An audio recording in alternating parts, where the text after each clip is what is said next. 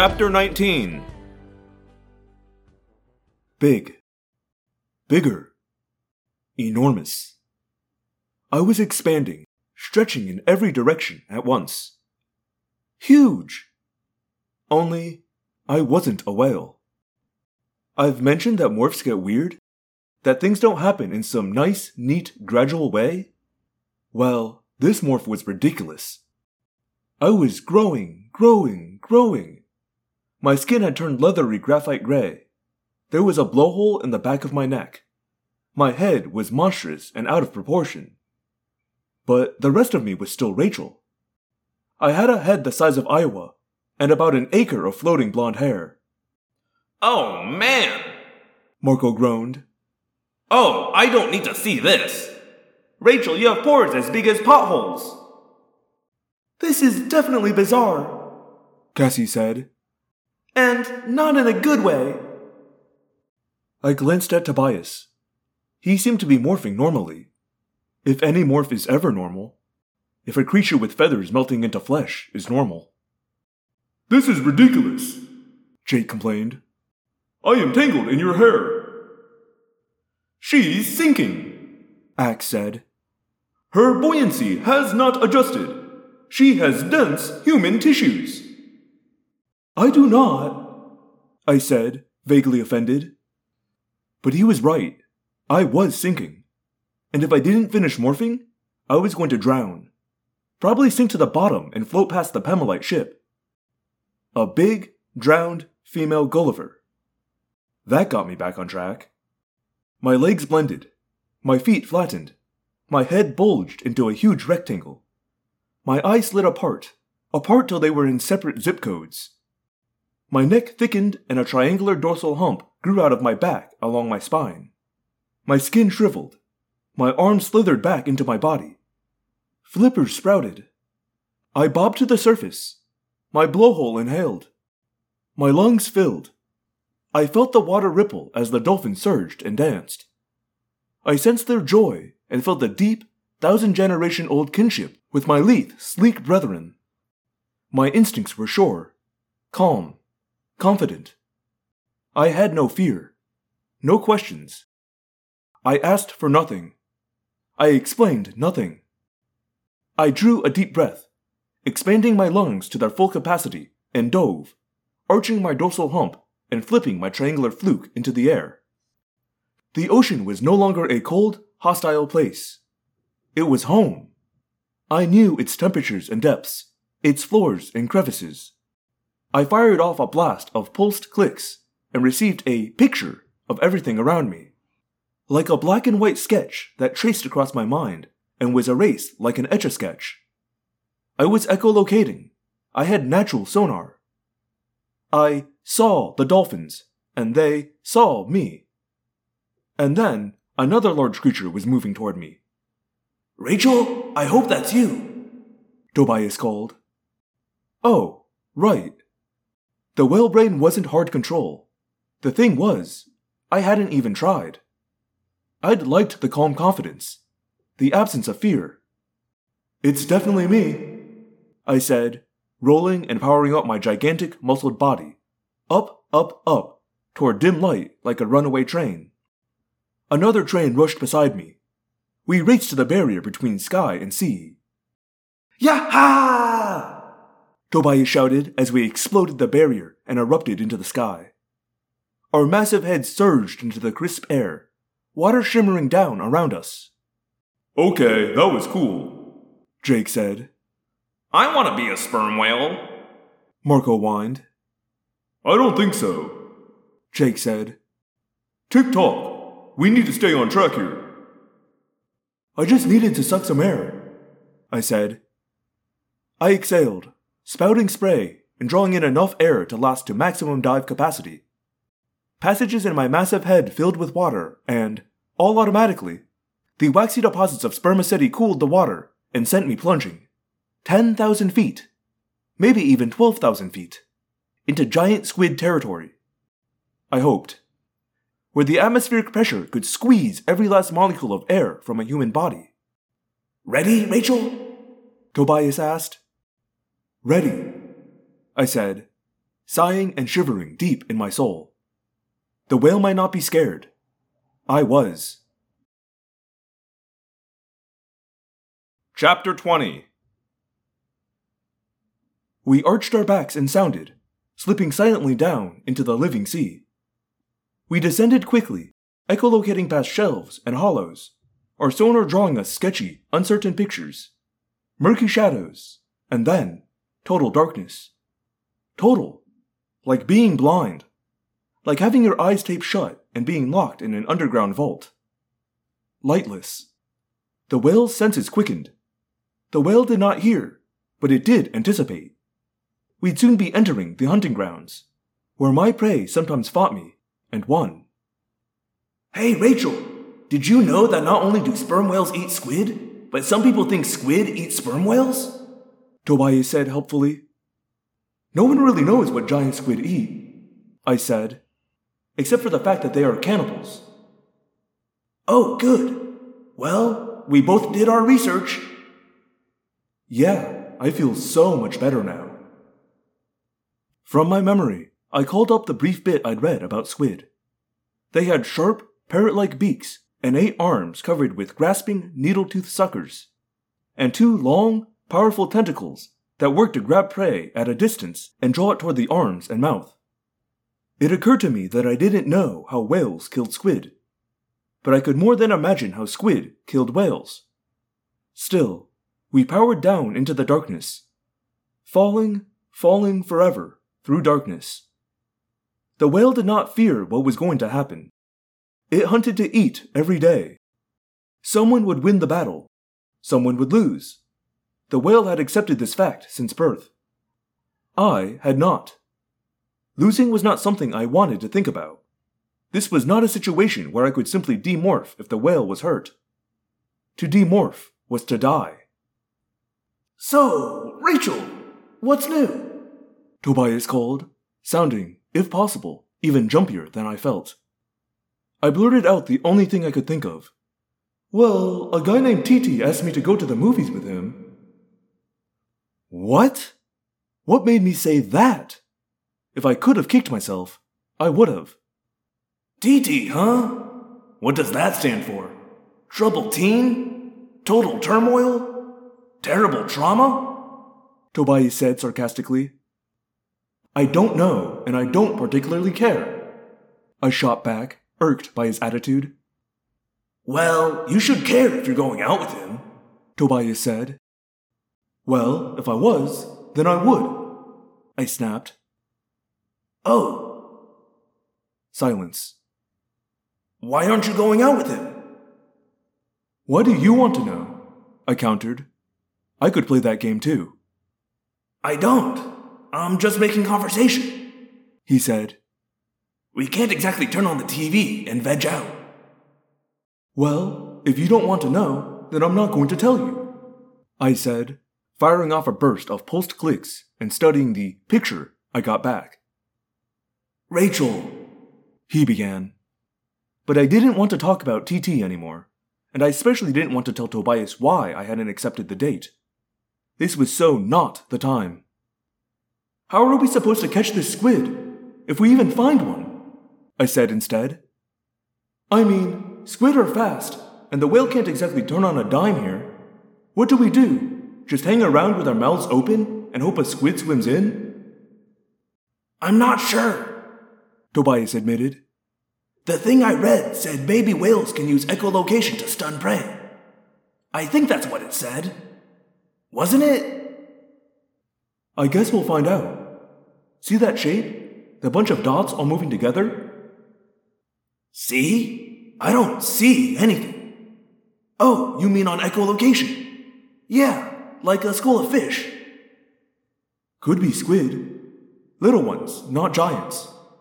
The whale brain wants them. Maybe they're squid. This is no way to hunt, Tobias complained. You need to see your prey. I mean, that's basic. For a hawk, anyway, I said. For any sensible predator.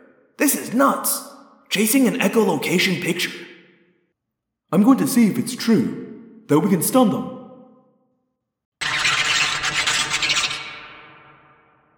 I fired a round of clicks, maximum volume, directing the sound toward the sketchy tornado of squid. Suddenly, a part of the swarm stopped moving. Cool. It doesn't last long, Tobias commented. I had noticed that too.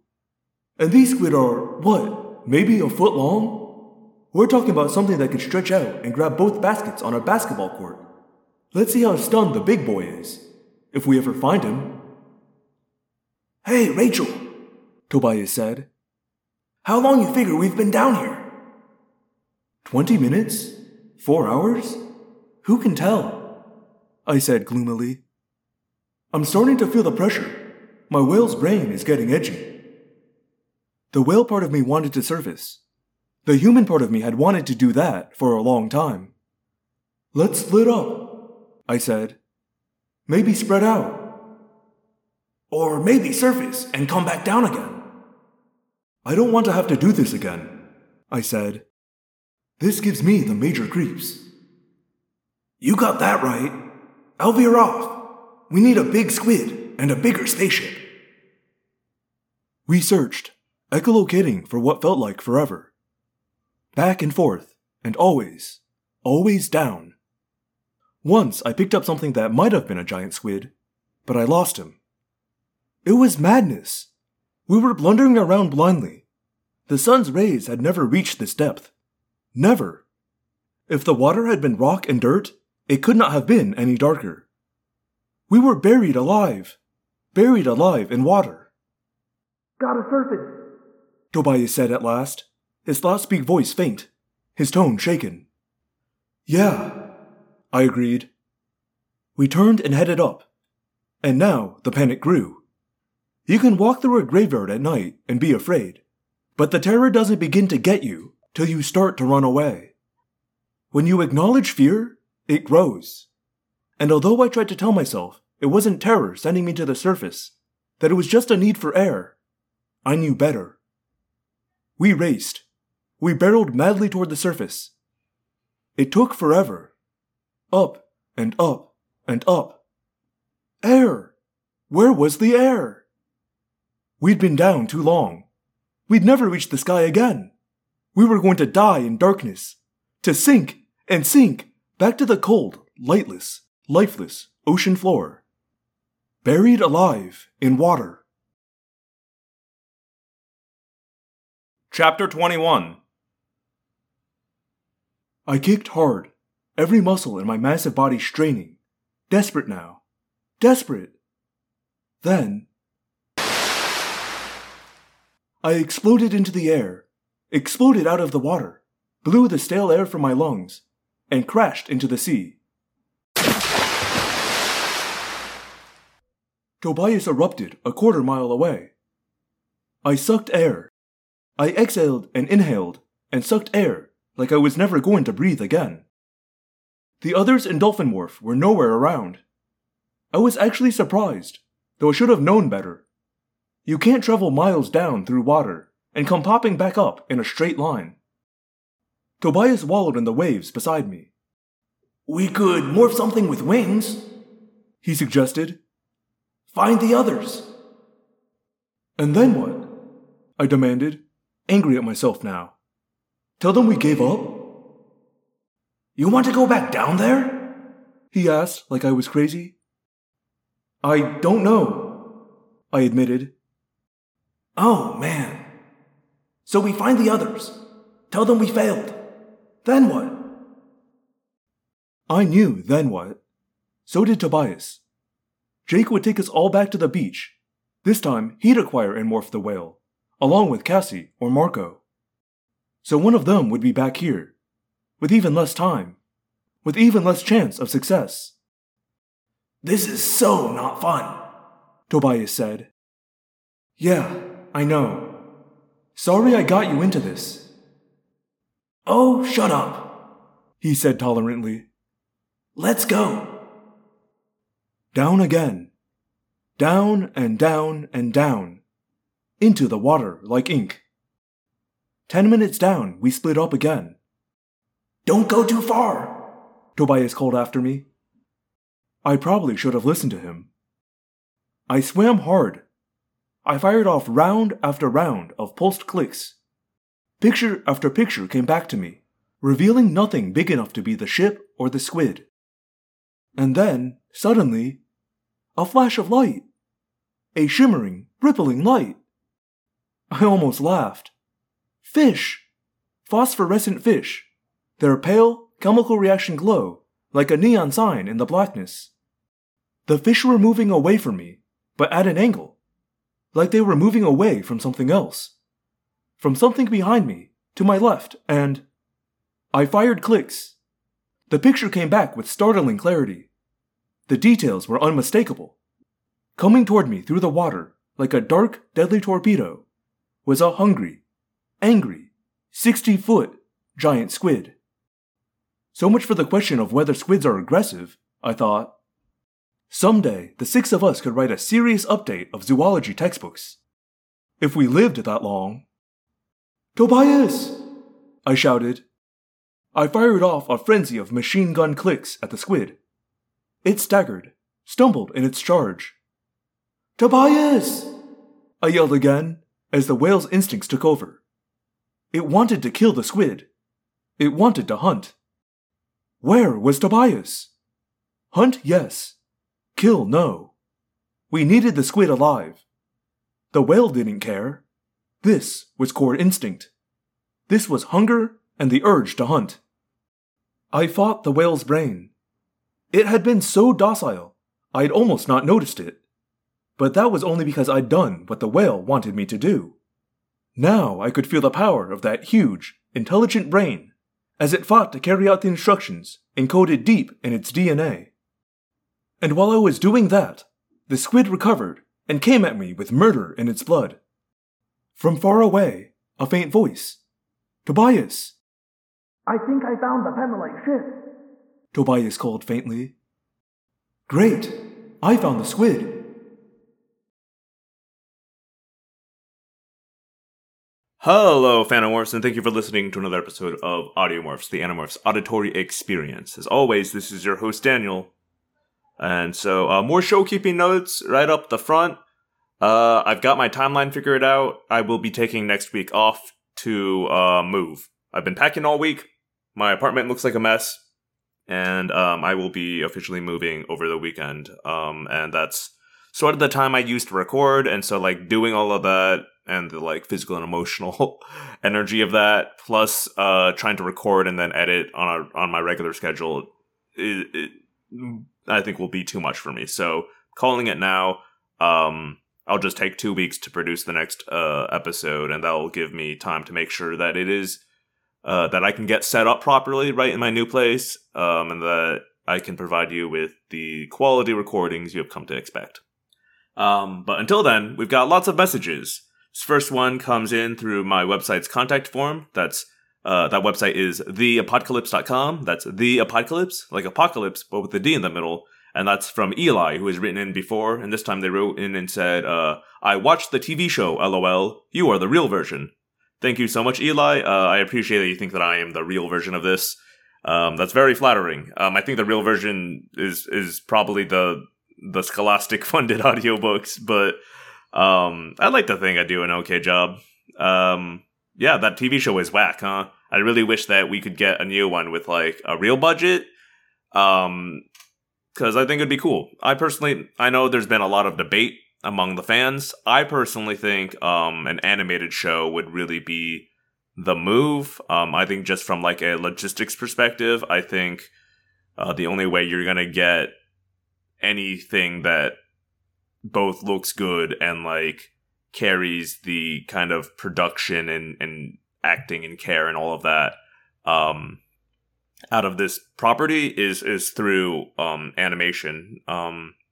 Just the CGI for the morphing and the animals would, I think, and acts, I think, would all become very expensive very quickly. So that's my thoughts on it. That was a tangent. Thank you so much for writing in, Eli. I also got a message through the Gmail. That's audiomorphscast@gmail.com. This is from Blue Malvery, who writes in saying, Hello, Daniel. I would like to tell you how much I appreciate this project that you're doing. I'm listening to it while I work, and it's been really fun.